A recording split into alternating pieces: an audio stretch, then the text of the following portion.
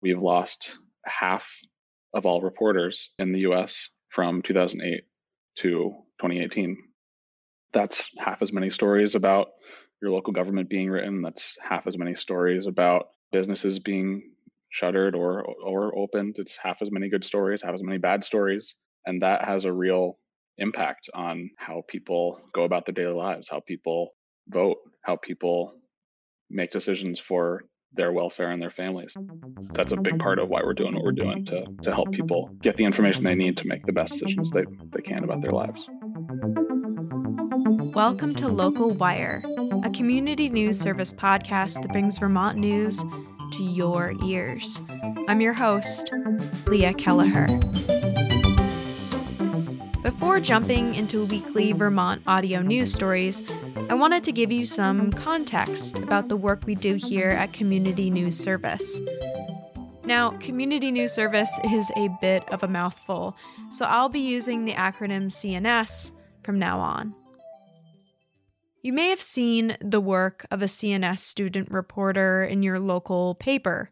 Perhaps you came across a CNS story in the Heinsberg Record or Waterbury Roundabout. But what is CNS? Our managing editor, Corey Dawson, digital editor, Julia Bailey-Wells, and senior reporter, Meredith Rathburn, are here to help me tell the still unfolding story of CNS. Here's Corey. CNS has essentially two main goals. One, it's to train young local reporters to get them interested in journalism and to cultivate that interest. And two is to provide editorial support for all these local newspapers all around the state.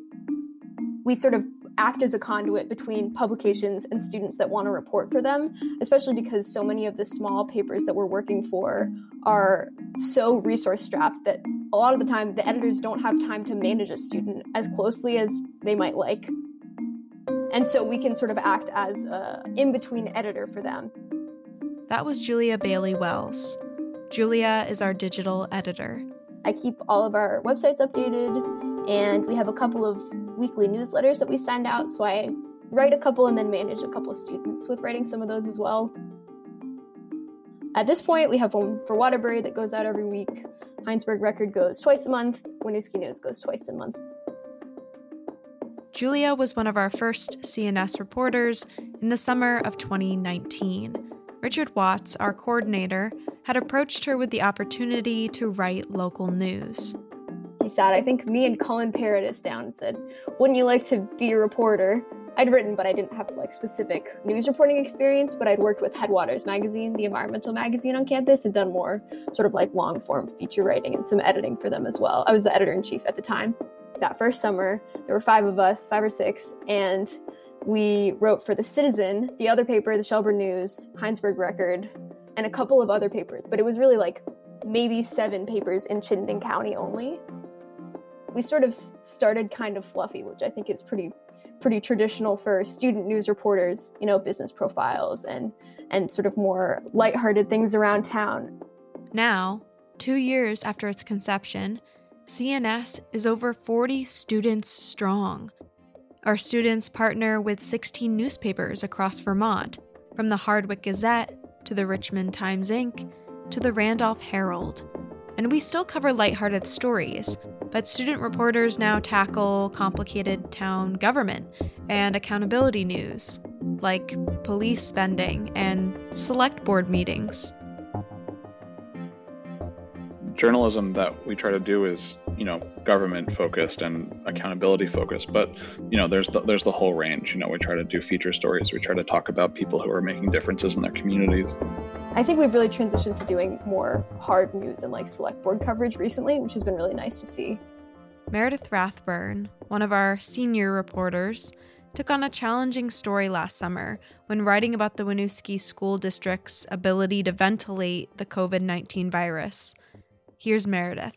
There was this community member that was really concerned about the air quality within the school and how it wouldn't be adequately filtering out COVID particles. So I had many different conversations with this community member and then the PR person for the Winooski School District. It was pretty complicated and I had to become really knowledgeable about that subject, which was hard. And then you kind of realize how like bureaucratic things are. And I'm like, just someone give me a straight answer on something because I'm just confused. I learned a lot from that, and I worked really hard on that piece. Meredith is a senior at UVM studying medical anthropology. She's one of our senior reporters and covers Winooski stories.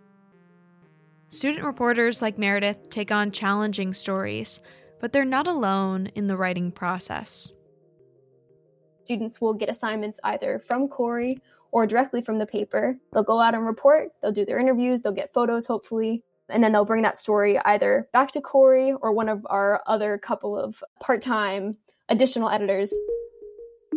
Corey and Richard do such a good job understanding that we are students and we have courses that we're taking besides this, but also treating us like we are professionals and treating us like we know what we're doing, even if we don't feel like we know what we're doing. They make us feel like we are part of this field, we're part of this world, even if we just started like 2 weeks ago or started, a day ago. They're like, oh, well, you have this story, here you go, and you're out there, you're starting to do it.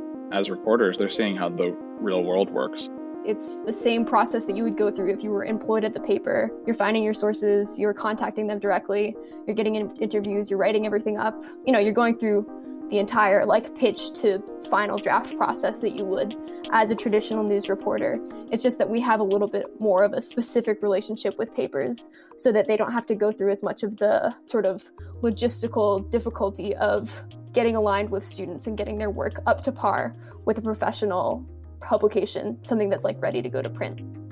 For some of them, this is the first time they're going to be doing interviews with people who are making real decisions about folks' lives. They're getting to see not only the reporting side, as in calling people, getting reaction, doing research, but also the impact of their reporting. And a lot of these students come in with no reporting experience. People have taken an English class, or some of them have worked for the Cynic, but we have a majority of students that have never done any news reporting. It's pretty amazing to see the learning curve between students that come in and send in their first draft of their news story and it's written like an essay or written like an academic paper, and how quickly, once you give them any idea of how the news is supposed to be, written at this 5th grade level, it's supposed to be easy to comprehend, it's supposed to be succinct. There are all these sort of style specifics that you learn, and as soon as they do, how quickly all of these students pick everything up. I've definitely gotten so much more confident about my interview skills and definitely my writing skills as well.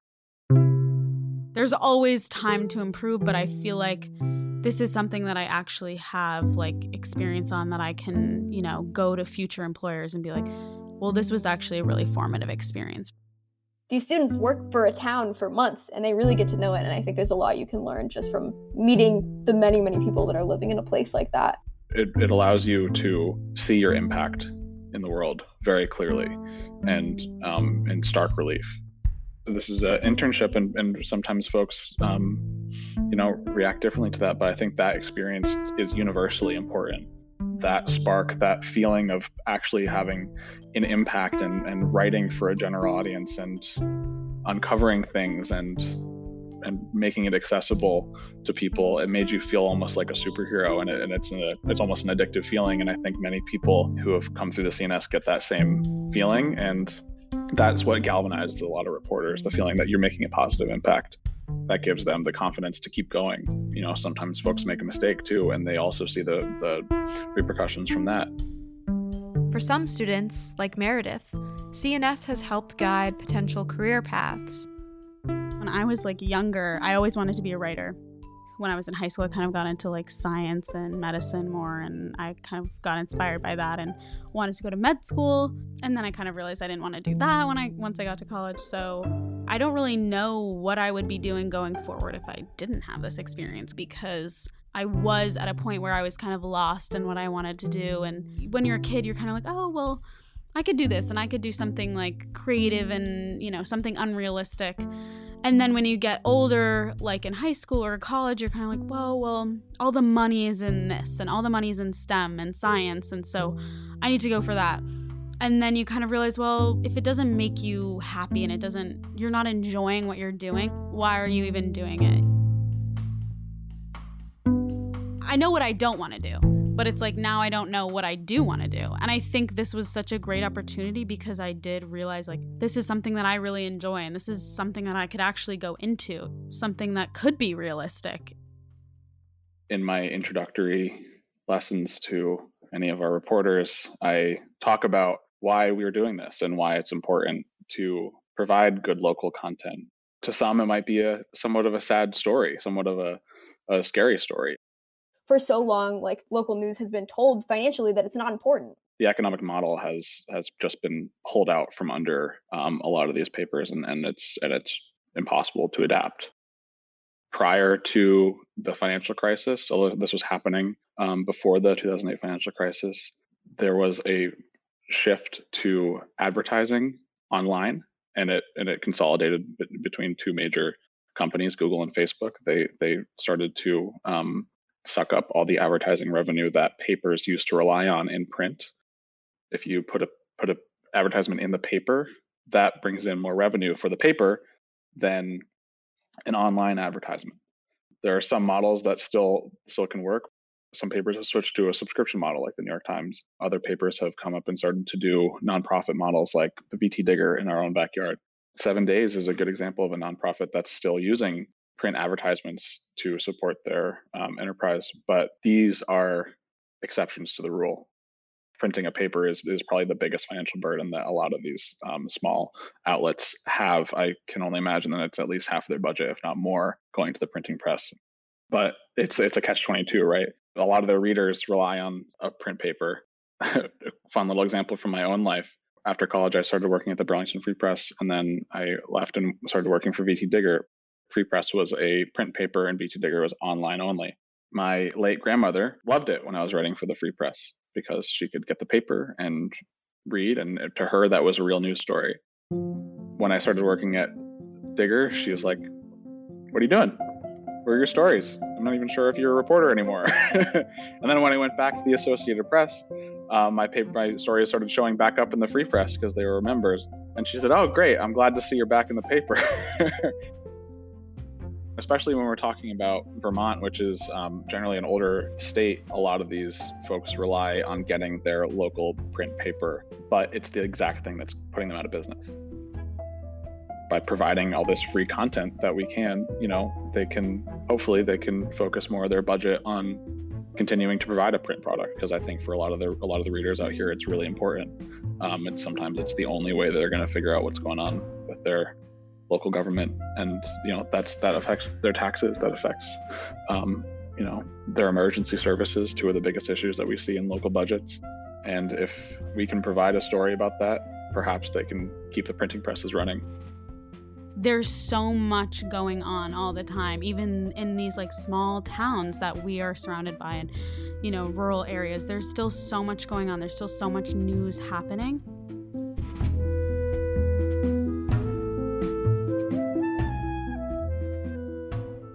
For Julia, local news stories reveal important parallels between towns that are struggling with community issues like racism and environmental damage. There have been so many nearly identical news articles about towns in Vermont having very similar conversations about anti-racism. And you'll see a lot of the same characters come up in these different towns. You'll see it in Waterbury, and you'll see sort of the same thing happening in Heinsberg like a month and a half later. Different towns, I think, could take note from one another on how they're working through things like towns starting to reckon with racism that maybe haven't, different public works issues, environmental issues, all these sort of smaller things that are happening in town government. They're happening in every Vermont town, and to see, how a certain government has dealt with it, how the citizens have reacted, what they've wanted, and what the outcomes have been. Like, I think that there is a lot that those towns can learn from one another within that. But I also think for citizens in an individual town, a lot of these people are working. Not everyone has time to listen to the select board meeting. Having summaries of those things is really important for people within the towns. It helps them have a much quicker way to understand what's happening.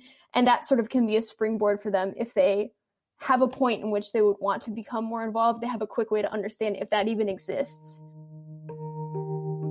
People really miss each other. A lot of the readership of these papers are majority older people. And I think there's a lot, especially with like older people that might be at higher risk, there's a lot of like missed connection between people. And there's a lot of, desire to know what's happening with other people in the town that you might normally get if you're, walking to a coffee shop every day or something similar. You have the opportunity to learn about the other things that people are working on, what other people in the town are doing by reading the paper. And a lot of the stories that, newspapers might not necessarily at this point have the resources to get, we're now giving them access to, as these students go out and report on things that otherwise wouldn't be reported on. In the last 6 or 7 months, we've done a ton of police accountability reporting, which I think has been really valuable and may not have been happening in these towns otherwise. There was a report last summer from Center for Research on Vermont that looked at police budgets across Vermont, the whole state, and did a breakdown analysis of how those compare to one another. And we did a lot of individual town-specific follow-up stories based on that research. And I think that probably wouldn't have happened without CNS. There wouldn't have been as close reporting, I think, on it. There's been some incredible moves toward revitalizing several papers that we've really been helping out with. The Heinsberg Record now relies on our reporters to provide content. We've been expanding into Winooski, which is, one of the most interesting communities in Vermont and has no newspaper. I can take no credit for the success of the Waterbury Roundabout. That goes to my predecessor, Lisa Scalodi, who has basically single-handedly saved journalism in that area, but also with the help of CNS reporters. We're expanding into the Times Inc. in Richmond and Underhill.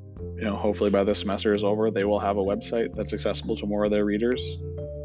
The successes come on a weekly basis with every story that we publish, I think. They come whenever we can strengthen a newspaper or even just publish a story that otherwise would not have been written. Honestly, throughout this interview, I've kind of learned why I appreciate it so much. I'm kind of like analyzing it now myself and thinking about it and being like, wow, how lucky am I that I get to be in this really unique space and that I get to report on local news. I feel like that's such a special thing that I get to do. And the only reason I get to do that is because of CNS.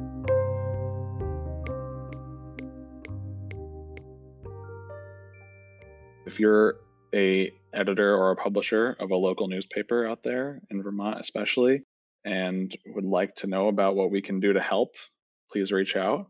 And if you are perhaps a journalism professor or a public communications professor out there and feel like you might have a group of students who can help out the struggling local media economy, get in touch, because we are an open book and are happy to share how we run the program and how we can perhaps help you get one off the ground. I think this is a model that is not necessarily unique to Vermont, although we do have built-in advantages being such a locally focused state. But I think that this model can work in any college town.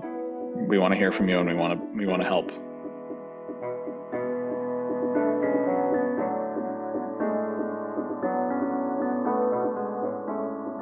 I'm Leah Kelleher, and you've been listening to Local Wire. You can find more Vermont news stories by visiting our website, communitynewsservice.net, or by searching Local Wire wherever you get your podcasts.